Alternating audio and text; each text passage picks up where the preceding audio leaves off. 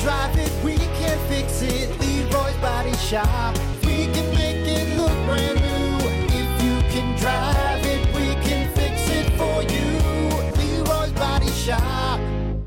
Your dumb vocabulary for today: beer balls. Beer balls? Beer balls? Beers? Having beers? You drinking beer? Beer balls. So Beer I know balls.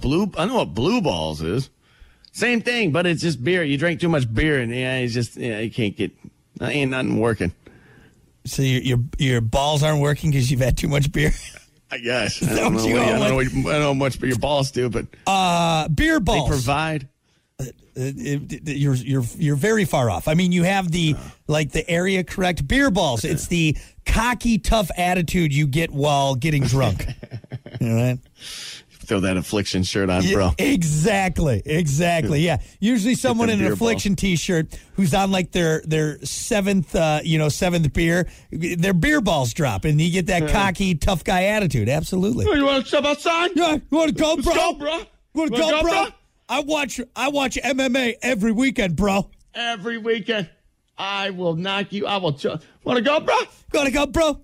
Yeah. Got a big old swinging beer balls right there. So we all have that friend, too, that always has his beer balls drop every time you go out. And you're like, can we just have one night where you don't try to fight someone, please? For God's sake. Want to go, bro? Yeah. Like, bro. You just got back from the buckle, man. Yes. You're not looking too tough. Want to go, bro? I don't want to knock the rhinestones off your jeans there, pal. I'd feel real bad. That massive belt buckle that's all gemmed out, bro. The glitter on your Ed Hardy shirt, I don't want to get it on my clothes while I'm fighting you. I don't want your spray tan to rub off on me. You let those beer balls shrink back up a little bit there, pal. I don't want to cut my hand on that puka shell. Come on, Paulie D, let's go. Let's go, bro. All right, there you go. Watch out for those beer balls. That's your dumb vocabulary. We'll be back.